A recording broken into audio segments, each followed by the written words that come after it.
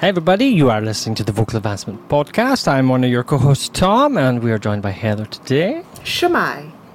Shumai to you too. Where in the world are we then? Well, I'm being Welsh today. Ah, very nice. I actually went to a family party not that long ago. I say it's my husband's family, but they are Welsh.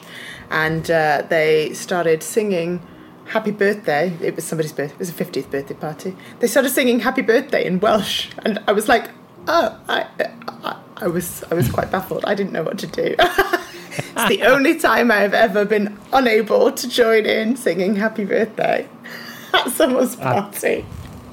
I bet that was complicated to try.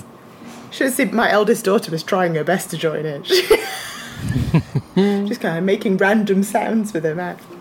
Yeah. Lots of huffs and all sorts. It was very impressive. It's a beautiful sounding language, but I find my brain's just like I can't make some of those noises. I mean, it's one of those languages. I mean, they're very fiercely defensive of their language in Wales. They want to make sure that it remains alive. You know, there's lots of schools that will only teach in Welsh and not English. And all of the schools have to learn Welsh, I think, regardless of whether you're English speaking at home or not. It's understandable though. It's a very melodic language. I like that, to think of it like that. There's a lot of singers in Wales. Lots of good singers. Lots of good singers in Wales, yeah. There we go. I know. So how's things since our last episode? What's going on in Heather's world?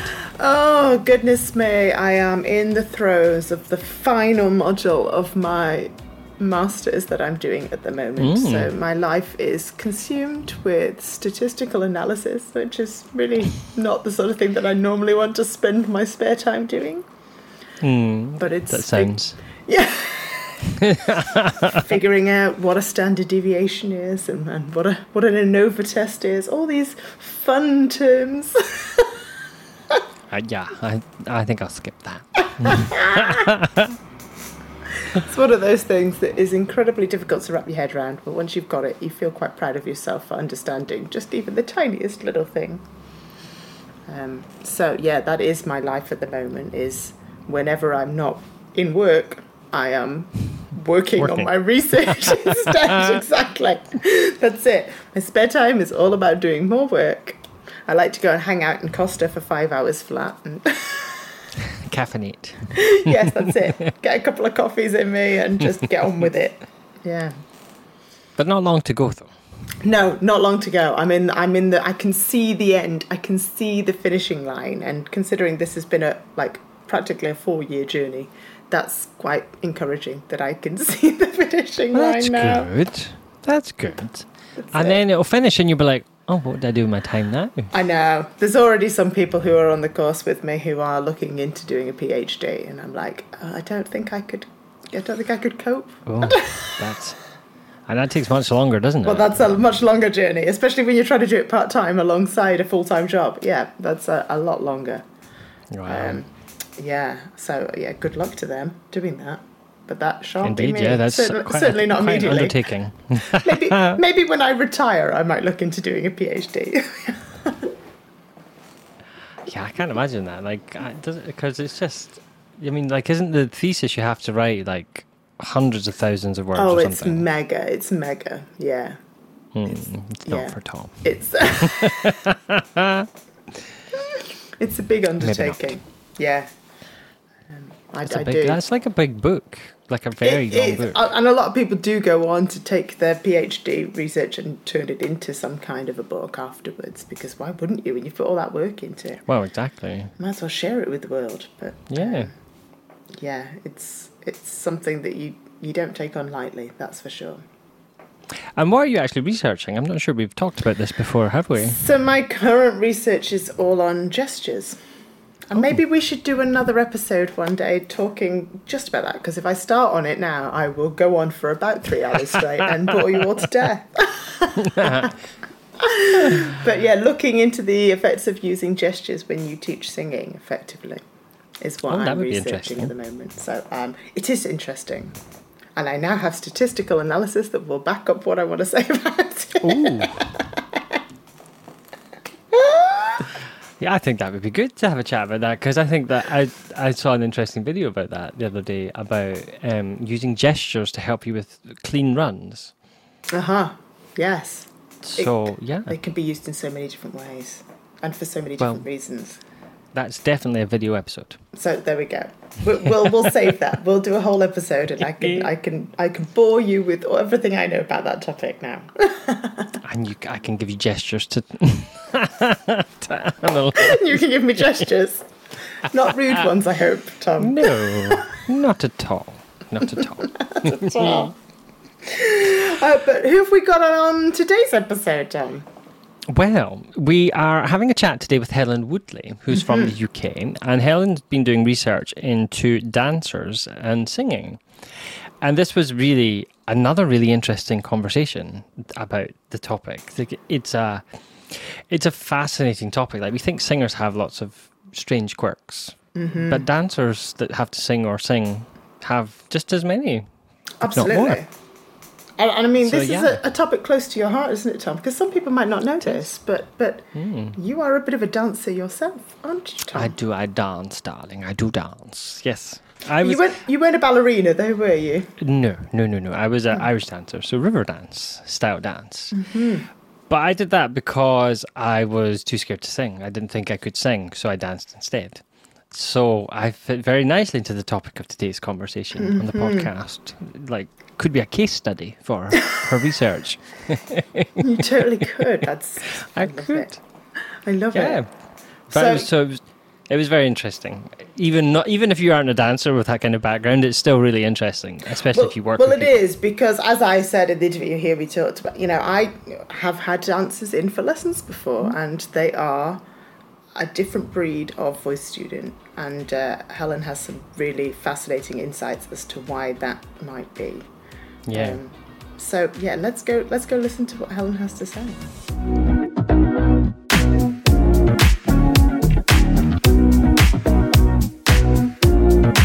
So Helen, welcome to our podcast, and thank you for joining us today. And we're really looking forward to getting to know a bit more about your topic. But I want to kind of genuinely give you a nice, easy question to get started.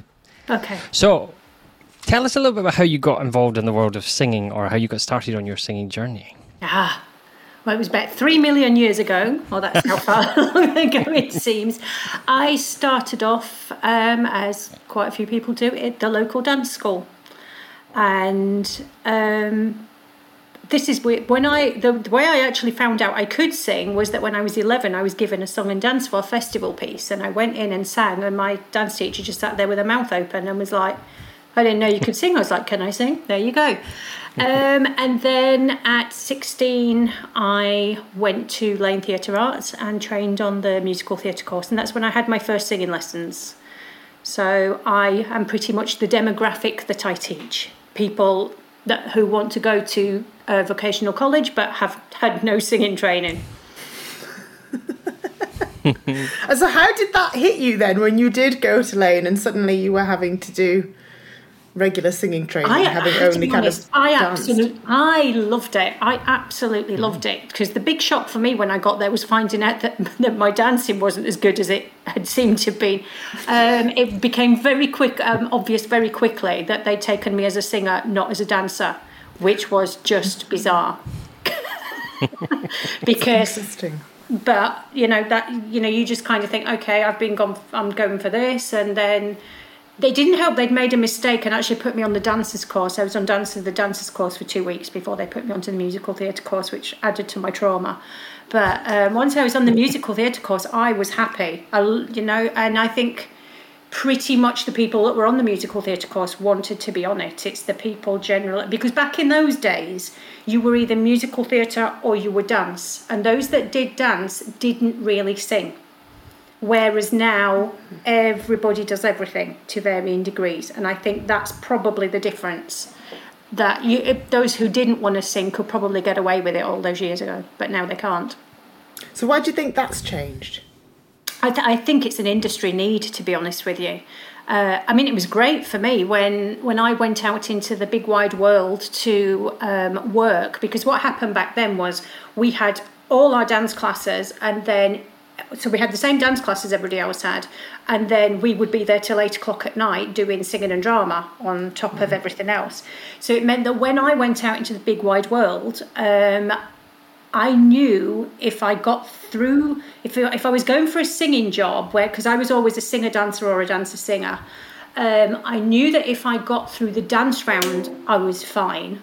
And I also kind of knew that if I got through the singing round, I was fine, if they were looking for a singer who could dance. Right. And back in those days, Lane was pretty much the only place that taught their singers to dance. Wow. So it was brilliant for me. But now, of course, the business, you need to be triple threat. Well, you don't need to be, but if you want to maximise your earning potential and your longevity, you need to be able to do all three.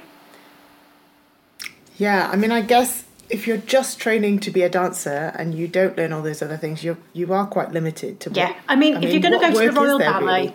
Yeah, if you want to go to the, you're at the Royal Ballet, or you do just want to do something like contemporary, or, people that do commercial and stuff don't necessarily need to be able to sing. But a lot of these kids are going on musical theatre courses and not wanting to sing. And to me, it's not musical theatre if you don't sing. The same as it's not musical theatre if you don't dance. The same as it's not musical theatre if you don't act. That's the way I look at it. That is kind of strange, is it, going on a musical theatre course and not singing then? I know. Better just doing an acting course.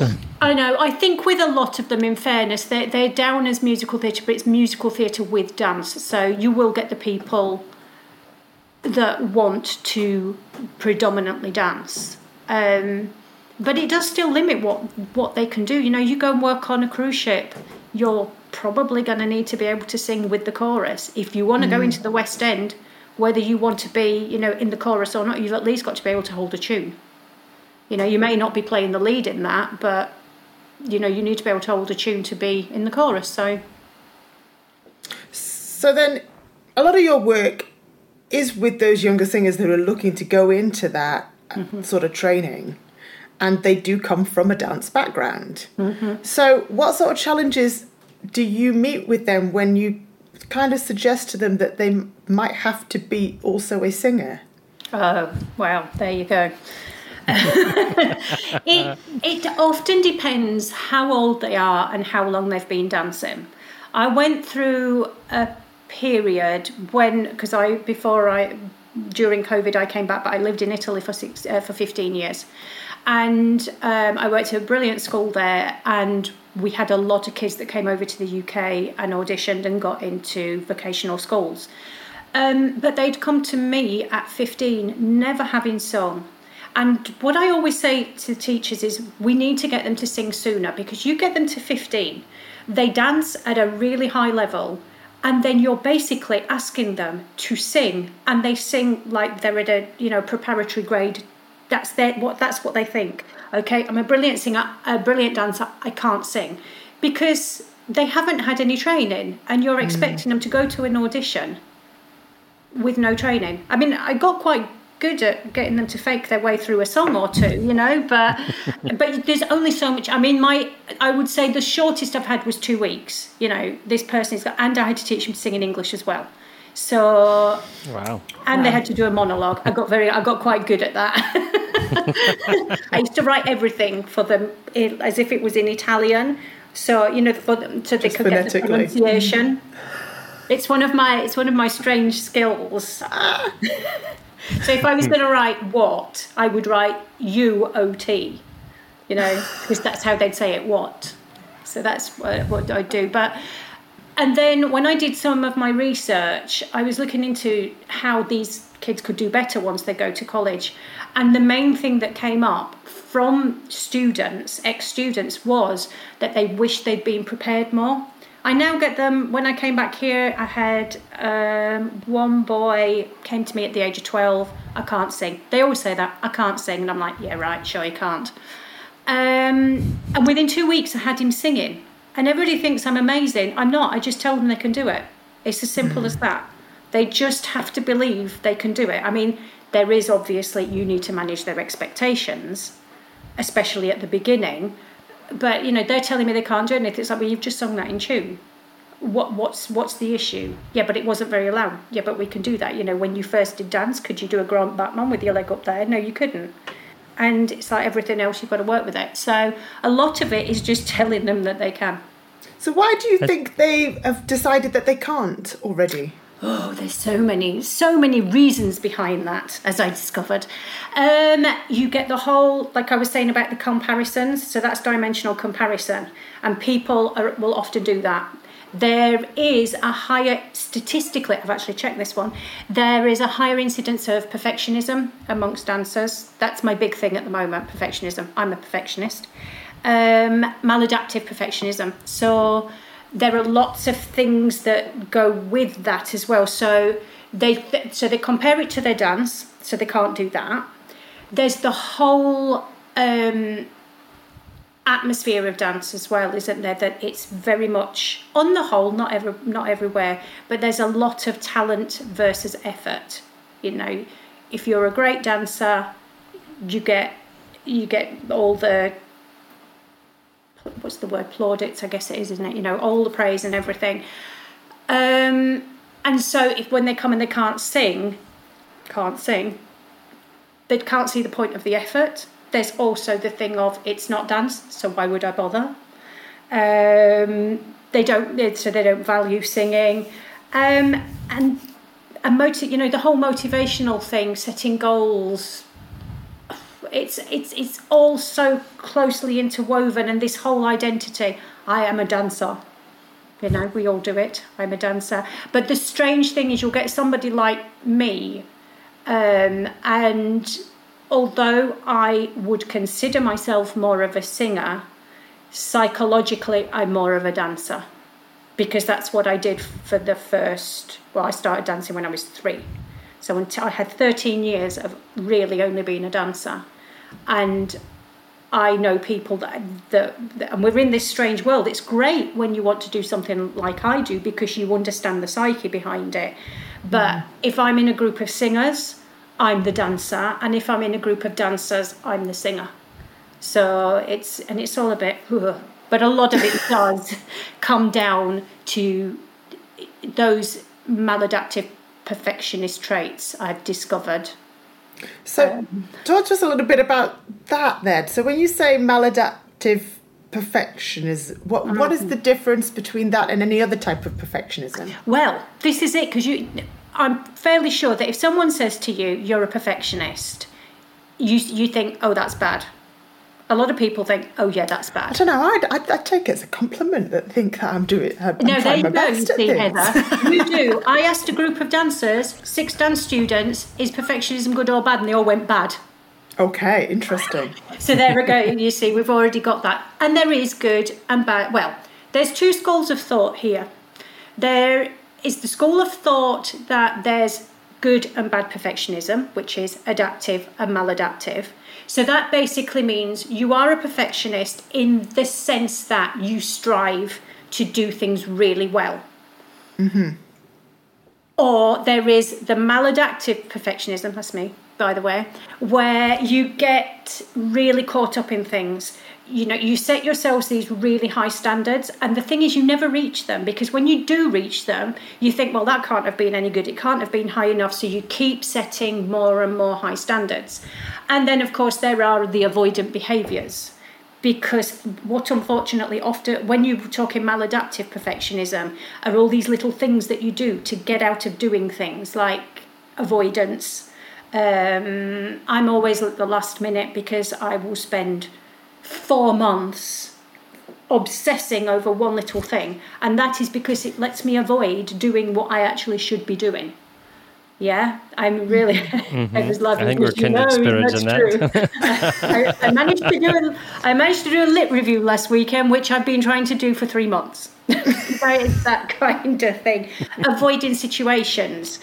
This is ultimately what cost me my performing career, because I couldn't deal with the because I was always so sure that I was going to go into an audition and mess up that I just in the end just stopped avoiding auditions. And it's very, very common, that kind of thing. And it can lead to bigger problems like anxiety, depression, eating disorders, all that kind of thing. I've just realised I've gone off on a tangent, really, haven't I? I was going to say, well, that there are other people that believe that all perfectionism is bad. And then, because good perfectionism is called something else, they'll all have a name for it. I found one, I think it's excellent. I can't remember it off the top of my head, whether it's excellentism or excellencism. I think it was excellentism, which is a term coined by Gaudreau. And basically, he says, if you're striving to do well, it's because you're striving to be excellent. You're not striving to be perfect. So, you're not actually a perfectionist. You're trying to have excellence, trying to be excellent. But I found that at present, because I'm looking into using acceptance and commitment coaching for it, all the literature I say all the literature, what bit of literature there is it all talks about this maladaptive perfectionism. Okay. And so dancers then are particularly prone to developing this then? It would appear so, yes. There was a study done in Australia by a guy called Curtis, I think it was 2016, and he found that musical theatre vocational students have higher incidences of perfectionism or maladaptive perfectionism than the general public, and then within those, dancers are more prone to it than either singers or actors. Wow.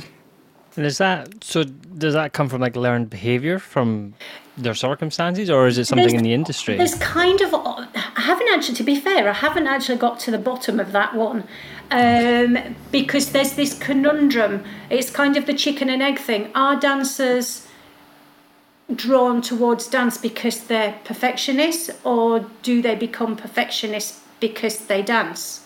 And there are all kinds of theories about it, as I say, because you have this the motivational climate quite often, is you are asked to master things, but at the end of the day, if somebody can do a triple pirouette straight off, they will be the one that probably gets the praise. There's also this whole thing of socially prescribed perfectionism, which comes down to the amount of evaluation. Because yes, everybody is evaluated, and you can look at things like competitions, you can look at things like exams, because all dancers do exams, or when I say all, pretty much they all will do exams, they'll do competitions. But it's also that thing of when you're in the class, there's a mirror. The mirror's there for a reason, and that is that you need to evaluate yourself. Your peers will be evaluating you, your teacher will be evaluating you, and it is this constant evaluation. It's interesting that when I've been looking into literature about it, that despite the fact that dance is an art, most dance psychology work is an offshoot of sports psychology, because the mindset is more similar. There is obviously the creative aspect, and that you can get that from other areas, but a lot of it does come from sport. Wow. So where do you start then with somebody like that, if they're walking into your studio? It's really, really difficult, I think. And I think just looking at it from my point of view is because I teach dance as well, and in the schools I teach both dance and singing. So I try and do the whole thing across both of them. But as far as singing goes, when I first have somebody who I know has danced a lot, the first thing I will ask them is, how do you feel about singing? And 9 times out of 10, I don't want to do it. I don't want to do it. And so we have a conversation about that. What is it what is it that they don't want to do? Is it scary? Do they not like it? And you generally get the same answers. I mean, not everybody does. I had one girl came in and I said, how do you feel about singing? She said, well, I quite like it, she said, but I can't see I'm ever going to make a career out of it. So I asked her what she'd like to be. She said either a dancer or an astrophysicist, I think it was. And then she sang, and I was like, okay, because she had an amazing voice, and I was like, you sing really well. She's like, do I? But it's that whole thing again. So it's really trying to make them comfortable. Quite often in their first singing lesson, we don't ever do any singing. You know, their first vocal coaching session with me, we may not even sing. Or I will get them to sing something that they like, and I will allow them to sing it along with the person. And I do quite a lot of that with them, even as we go through when they're learning a song. They take comfort in having a voice there that they can hide behind until they feel a little bit more comfortable with it. And I think the other thing I do is I do try and sort of compare things in dance to singing. This is how I first, introduce warm-ups and things to them. And like I say, when they say to me, I can't do this, and I'll go to them, I'll say to them, can you do a triple pirouette? And then, yeah. Well, could you do a triple pirouette when you first danced? And they're like, no, of course I could, and I was 5. And I'm like, well, why would you be able to do the vocal equivalent of a triple pirouette now when you've never done any singing? And I think sometimes it's just giving them that comfort that they're not a failure because they can't sing like, I don't know who's a popular singer at the moment. I'm still in the 80s, so I can't even who's a popular singer at the moment. I don't know, Pink. I know that she's kind of current, Harry Styles for the boys. I don't know. I have no idea. So it's about kind of lowering their expectations somewhat and helping them to see the process. Yeah, so that they realise, like anything else, they've got to take the steps.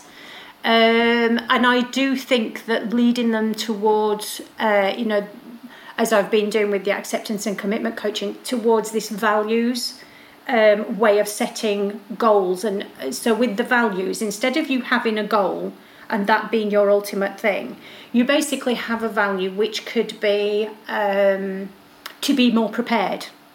That could be one, or to improve my vocal technique, or to improve my musicality. That's quite a good one. To improve my musicality and my acting through song. They'd be 2 separate ones. And then we work out, okay, so what can we do next to do that? But the nice thing is that would be their goal. So if you view the value as the direction you're going in, that you never actually get there, and your goal are your little sightseeing stops along the way. I love that metaphor. So, we stop in at this place and we might actually manage to do what the actual goal is, but we may not. But as long as it takes us somewhere towards our value, then that's fine. I mean, if they said to me, I want to improve my acting through song, and then this one day they said, okay, so today I want to make sure I do 4 gestures or something like. I'm generally not that prescriptive with them, but I want to do 4 gestures today, but they'd only done 3. It will be like, okay, you didn't do your 4, but you did 3. Did we work to what you've done? And they'd be like, yeah. Well, then we're going in the right direction. I think that seems to have been working quite well. But it's all about being realistic and them not. I mean. You get them and they'll come in and I'll say to them, okay, I'll find us a song to sing, and would you like to find a song to sing? Well, I get 2 camps with this one.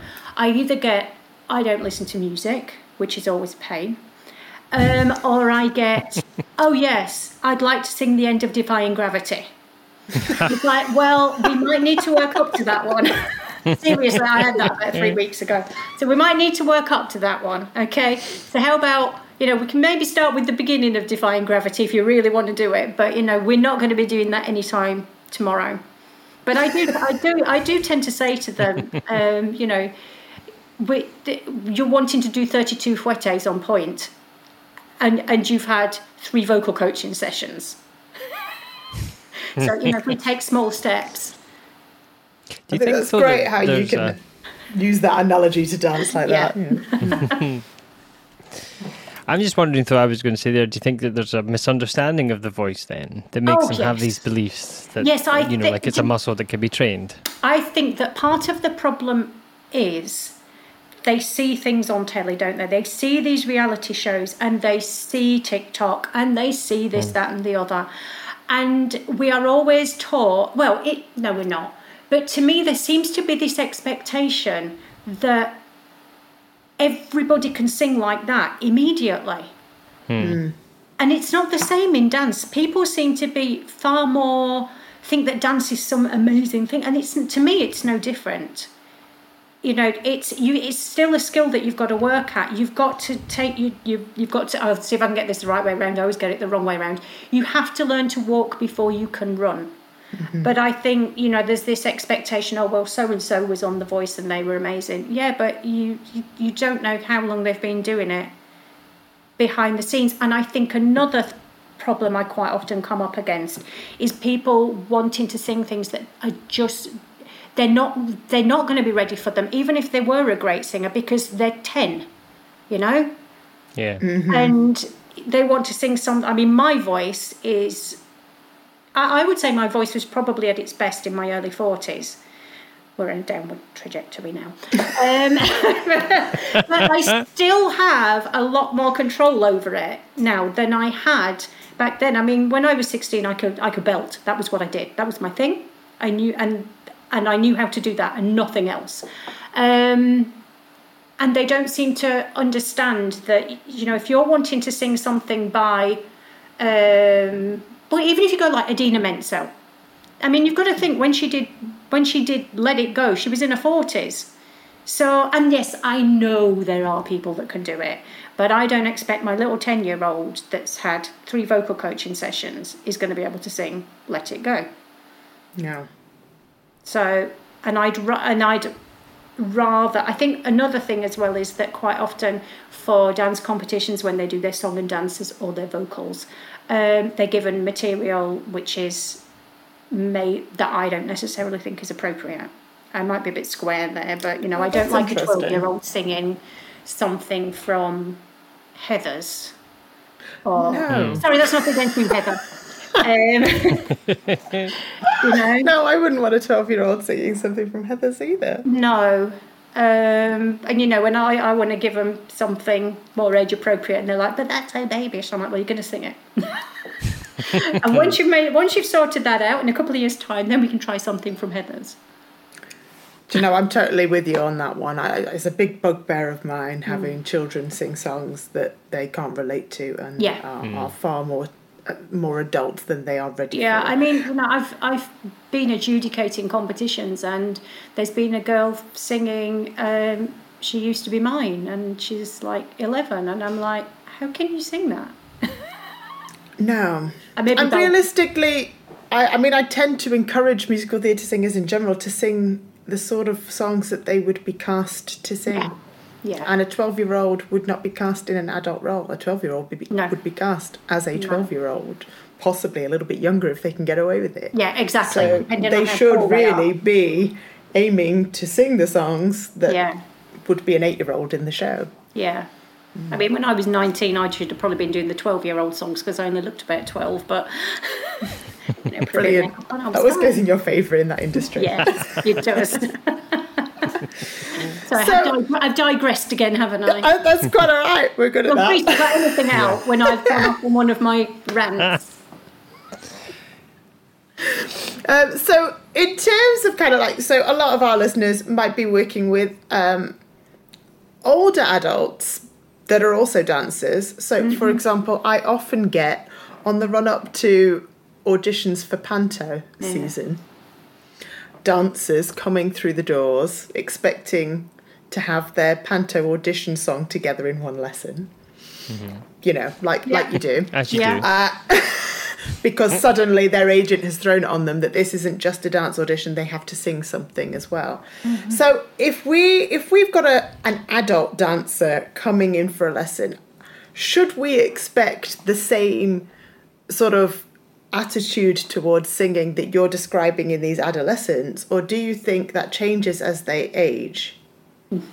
I don't think it changes. There's going to be exceptions, but knowing what my personal journey is, I know that I'm still, in fact, I'm probably harder on myself than I was back then. And I think with people, you've then got they're kicking themselves because why didn't I think of this 10 years earlier?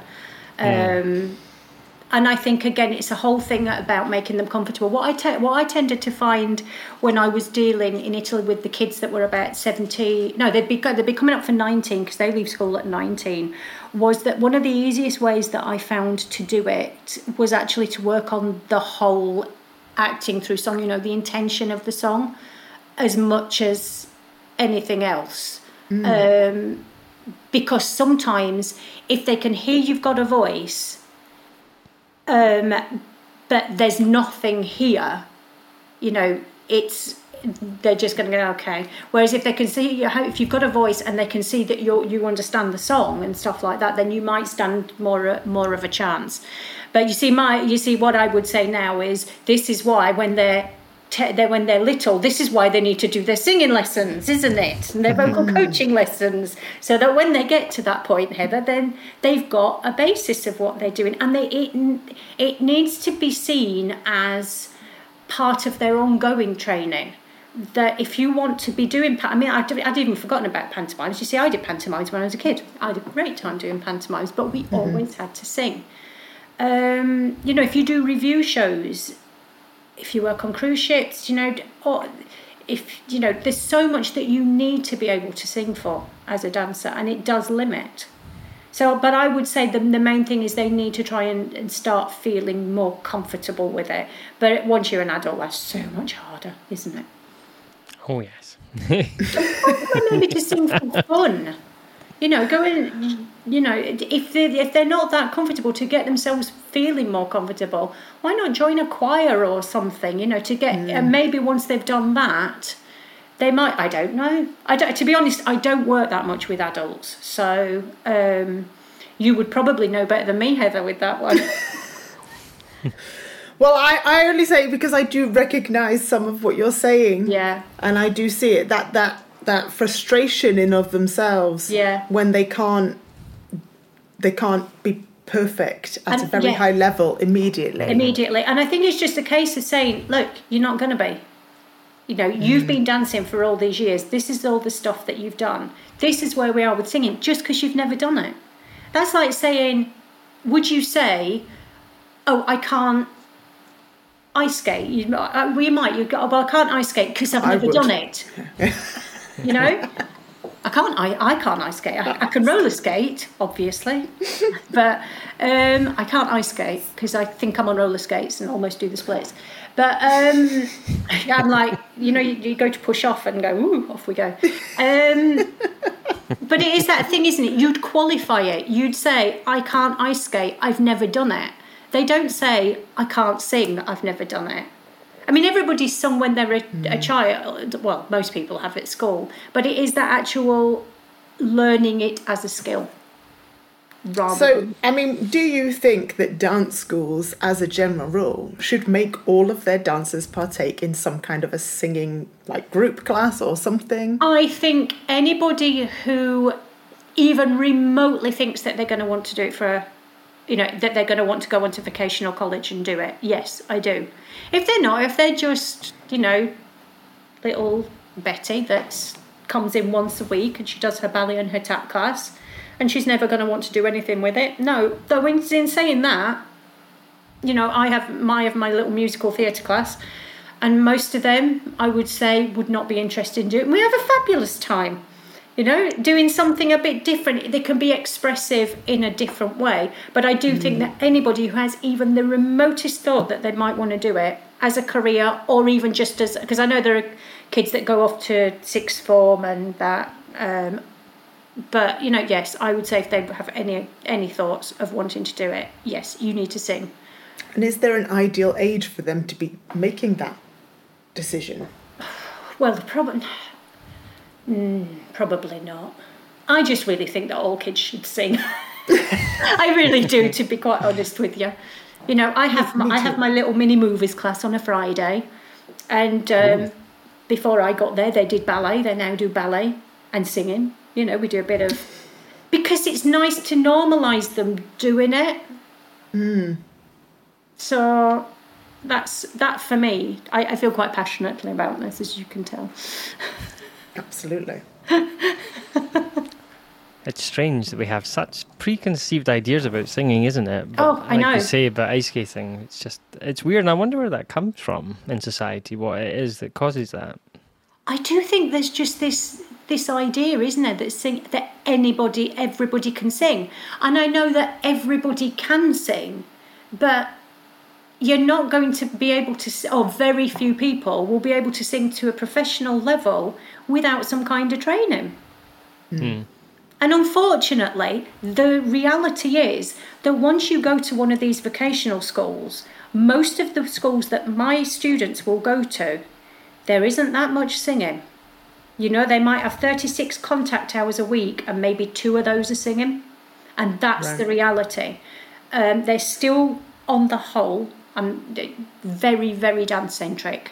So then we're asking them to come out again and be able to sing. I know, off the top of my head, 3 people that have been to vocational school, and now 2 of them have done loads of work in the West End.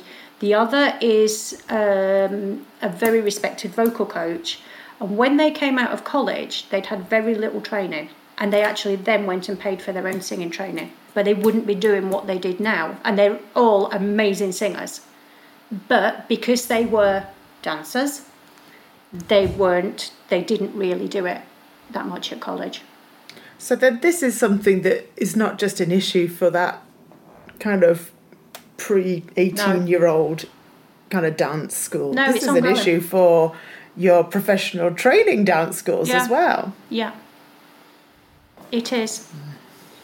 And I think as well, I do think you need to understand a dancer's psyche. I really do, because we're strange creatures. And as I said, yes, I'm more of a singer, but in my mind, my mind is very, very firmly a dancer. Mm. And anybody, I think, I can't say anybody, I think you would find, and I'm saying this is my own anecdotal evidence, from talking to my colleagues and the kids I have taught. You can sing as well. You could have played the lead in 10 West End musicals as a singer, but in your mind, you're a dancer. There are very few, I think, that go through that start the way that I did, and you would say they've got a singer's mentality, which is a far more balanced one than a dancer's, let me tell you. From the people I know, anyway. Well, that's so interesting, because singers can have all sorts of weird things going on inside of their heads as well. I mean, I may be overgeneralising. I probably am overgeneralising here, but they all seem a lot more balanced and more confident, daft as it sounds. A dancer will always beat themselves up. Our first thought is, I can't do it. I still do it now. And is there a solution to that? Can that change ever? Or it's just, I think it can be, but it does go right back to getting the right kind of environment, bringing in more of this mastery oriented teaching environment where perseverance and progress is championed above talent. Don't get me wrong, I know that in the real world people get stuff because they're talented, but I love that old adage that hard work beats talent when talent doesn't work. And it is absolutely true. You can be the most talented person on the earth, but if you don't work to develop that, at some point there's someone that's slugging their guts out behind you will probably come up and take your place, because you can't, you can only fake it for so long, unfortunately. Yeah. So that's great. That's a fabulous quote. I had to write that down on a I was post-it. just going to say, Tom was totally writing that one down. It's not my quote. I can tell you. I have a couple. That's one, and my other favourite is a comfort zone is a lovely place to be, but nothing ever grows there. And that's one I use that one at the moment a heck of a lot with the dancers. You are really comfortable there in your little dance world. But if you want your singing to develop, you're going to have to come out of your comfort zone, unfortunately. Or fortunately, depending on where you look at it. The dancer would think unfortunately, but... Oh, that's fab.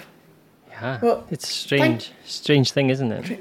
Can I just say one thing, actually? I just suddenly remembered. You know when I was saying about understanding the dancer's psyche, I was listening to a podcast where there was...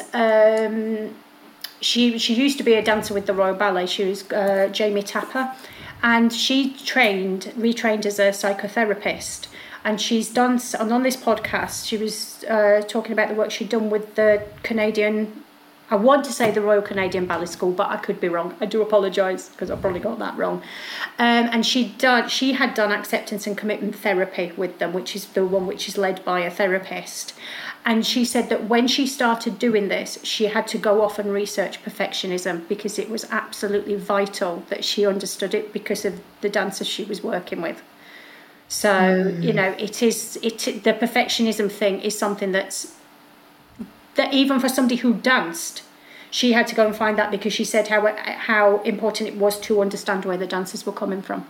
So please, everybody, understand a dancer's psyche. That's it. We're off to figure that out now. Oh, fantastic. Well, thank you so much, Helen, for joining us today and sharing some really fascinating insights. We're definitely going to go away and think very hard about how we approach it the next time we have a dancer come through our doors needing some help with their singing. If you could learn a few ballet terms, it might... I was going to say, I'm going to go and swat up on all of those French terms that you said. Write a book, vocabulary that singing teachers and vocal coaches need for teaching dancers, and my analogies and metaphors. I love it. Thank you for having me. It's been lovely. Thank you. So yes, as we promised, that was a very interesting conversation, and we could probably chatted for like another hour and about stuff. It's hard to keep it into like such a short space. I know. And when we first started this podcast, we were all like, "Yeah, we'll try and keep the episodes like half an hour." Now I'm like, an hour's fine, because once you get started with something, if you're anything like me, you get really nosy and you want to know more. I know. You do, and then like you just don't know what tangent you're going to go off into. It's really interesting. So it's hard to kind of stop mid interesting thing because we're at time. That's it. But yeah, really, really interesting conversation. And like I say, you know, I'm sure if you've ever taught somebody who is a dancer first and a singer second, you're bound to recognise some of those behaviours that Helen was talking about. Yeah, and like I don't know about you, but like I feel like we hear similar stories from like people coming in for lessons with our guests, where it's like, oh, I've got an audition tomorrow, or oh, I'm doing this tomorrow, like, and I need the song to be ready, and it's their first singing lesson, like that. That feels like more and more of a common theme that I hear from more and more people nowadays, and. Like we asked, the question, like, do people have this misconception about the voice and how the voice trains because they think that, they just don't treat it the same as like learning to play tennis, learning to dance, learning to golf. Like, I don't understand why we have that misconception. We have a very fixed mindset when it comes to singing, people do lack that growth mindset that is required to understand that this is a skill that can be built and developed and learnt. We think you either have it or you don't, and that you're born that way, and that's that. Which is weird. Like, I took piano lessons. I started piano lessons when I was 10. I didn't expect to be Chopin at the end of my first lesson. Like, you understand there's a learning curve and it takes time and you work through grades and exams and then you become a good piano player. But, like, in my brain at that age, I was like, oh, no, can't sing. I wasn't born with it. So it's not for me, so I'm going to dance instead. And, like, it's just weird that we just have this weird limitation that we seem to have, like, because you see, she was talking about it in young kids that have this limitation. It's like, where does that come from? Like, I know. Is it society holding them to strange standards? Is it what they're seeing on the internet? Is TikTok and YouTube limiting their beliefs about what singing is? And I wonder how much it kind of filters through. Like, if you're in a dance school atmosphere and you see the 16-year-old dancers all going, oh no, we just dance, we don't sing. Do the 10-year-olds look at that and go, oh yeah, no, I'm a dancer, so I mustn't sing either? It's weird kind of, is that just part of the general belief system of that dance school world? Yeah, because it is a strange world. I have, like you, have had students that have either been in it or were going into it, and like it's strange hearing the stories of how things operate and how people think about certain things and how they work. And just I as somebody that wasn't in that kind of world, it was hard to understand. Like, well, why do they think like that? Like, why do you need to do 12 hours of tap, but you get like 20-minute singing lesson, but now you've got to go and sing like a 3-hour show that you don't tap dancing? It doesn't make any sense, does it? You're right. No. And but that's common. I mean, at least in my experience of working with these students, that's a common thread. You get very little singing and are expected to work in it basically on your own. Yeah, and realistically, like we were saying, employability relies on it. You can be the world's most amazing dancer, but there's no guarantee that you will book the job that requires you just to dance. So if you're able to show up and audition for the jobs that require you to do a bit of singing as well as dancing, you just double your opportunities, if not treble them, in terms of whether you can get work as a professional dancer. So I feel like it should just be like essential. It should be written into the rules. If you're going to dance, you should also learn to sing. I think as well, because so many casts these days that, like there's spiraling costs and so many other different things that they have to do for productions. And so they don't have the luxury of being able to have just dancers and just singers. And like they need to cut the costs of casting by having multi-talented, triple threats, as they call them. Absolutely. And so long as they're out there, they're going to book the job before the people who aren't the triple threat, aren't they? Yeah. So if you can't beat them, join them. Exactly. And one thing that came up, because during that we were talking about, like, does social media and that contribute to it? And like, Helen was talking about how people see things and just think, oh, I need to be that good instantly. And that's something that kind of resonated, because I had been watching, as you know, you get stuck in a YouTube loop and you start seeing all this random stuff. And as soon as you stop and watch something, then it starts to show you more of that thing. So I started watching this guy's videos of him singing. And like in his thing is he sits in the car and bangs on the center console to like percussive, whatever you want. And like I was listening to him, I was like, oh wow, this guy's got some chops on him, good singer, good intonation, etc. And the more I listened to him, the more I was like, this starts to sound very produced, like this has been put through some audio. And then I was like, oh, and there's a bit of autotune there. And then they started posting a video with like two other singers doing like duets and these harmonies were so beautifully tightly blended. And I was like, that's all post-production. Like, that's not the live audio from the video. And I was like, that's very misleading. Smoke and mirrors. But people watch that and they're like, oh my God, I can never sing like that. I am not a singer. Like, and they take that and that puts a limiting belief in their head because they think, oh, I should be able to sing like that naturally. That's so interesting. I mean, and that is the equivalent of young girls looking at beauty magazines and seeing pictures of these women who have been airbrushed into shapes that don't exist in the real world and going, I'm terrible because I don't look like that. Yeah. Isn't it? And like, when you go down that rabbit hole, like you start to if you look at social media and stuff that's on it, like you start to, oh, that's a beauty video, but there's a filter on the video. And like, not just like influencers, like big beauty companies do it.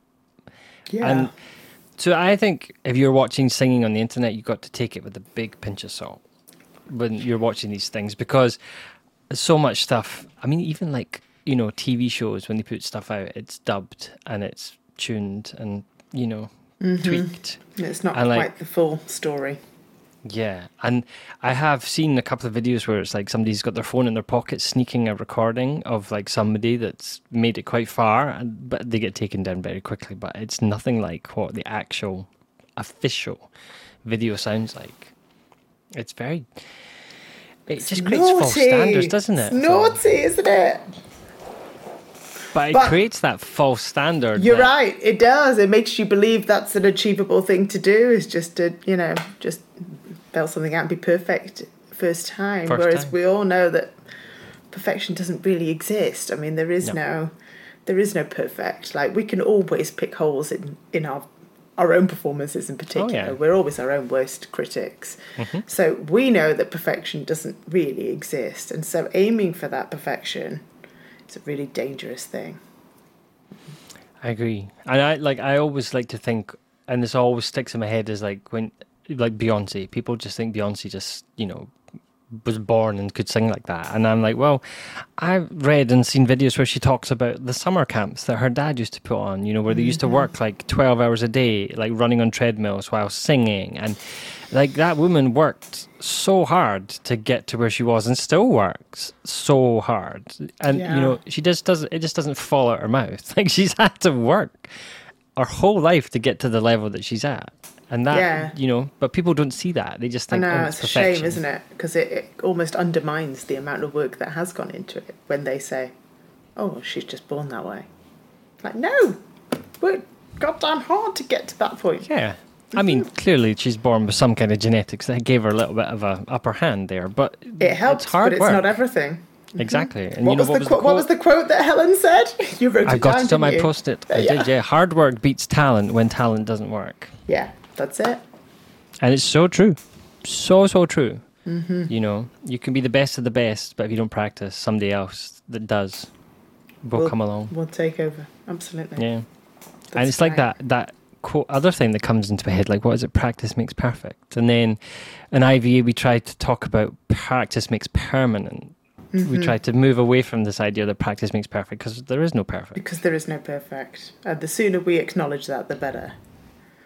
And that's why, actually, when Helen was talking about excellence rather than perfection, it's a great, way to think of it. Like, it's great to strive to be excellent at something, but don't strive to be perfect at it because that's an unrealistic expectation for yourself. Yeah, I really loved that twist of it. And even how she phrased it, like, you set a goal and then you reach it. Oh, well, it clearly wasn't good enough or high enough standard. And you beat yourself down. And the whole idea of this, like, maladaptive perfectionism, where she was saying, we basically procrastinate. We put it off. She mentioned something that she hadn't done because she'd been procrastinating it. And, like, I was sitting there thinking, that's so true. Like, I've done tasks in the past for, like, singing stuff, for, like, preparing a song for a lesson, and I've put it off because I just in the back of my head, like, not good enough. And then you do it and you're like, oh, is that it? Like, have I been, like, crapping myself about that? Over something that you didn't need to be worried about. But you just get stuck in your head and you tell yourself all these things that are not true. Yeah. So I thought it was really interesting what she was talking about. I really, really enjoyed it. Yeah, absolutely. I'm going to go away and review my post-it notes of all the things I wrote. all the little things you've written down. I love it. Yeah, like, do that, that's me. So I don't think we know who our next guest is yet, do we, Tom, for our next podcast? No, we don't. No, so you'll have to stay tuned and be surprised by whoever turns up on. I know. It might be me yabbering on about gestures, or we might get someone more interesting. We'll see. You're very interesting. But how do people make sure that they don't miss whatever gems are coming up on the podcast, Tom? Yeah, so you got to make sure wherever you're listening to this, that you click the subscribe or you click the follow button, whatever it says, so that you get notified when the episode comes out. If you're on social media, we post when our podcasts are being released, and we're also on YouTube as well, where we put the videos of these shenanigans. As, you can see us in the flesh. I know. It makes the experience all the more interesting. I love it. Or not. And if people want to find out more about the Institute for Vocal Advancement, the teacher training opportunities, and anything else that's going on, what's the best way to find out about that, Tom? Well, I think the best thing to do is get to our website, vocaladvancement.com, and there's various things on there. Like, we have a section of all the events that are coming up, all our webinars with our speakers. We have a section about all the training that we do. So, yeah, you can find that on our website, or if you prefer, you can get on our email list, and we send out notifications when new stuff comes up. Our new events are announced as well. So, yeah, we have something for everyone for their preferred method of consuming information. We're trying to be everywhere, everything, all at once. Love it. You'll never get rid of us because we're everywhere. I know, you're stuck with us. Yeah. And on that note, Bye-bye. we'll leave you to it because you've probably had enough of us by now. I know. I just think of somebody sitting in their car driving along thinking, okay, like, you must be done now. We are, I promise. That's it. We'll see you next time. Yeah, take care.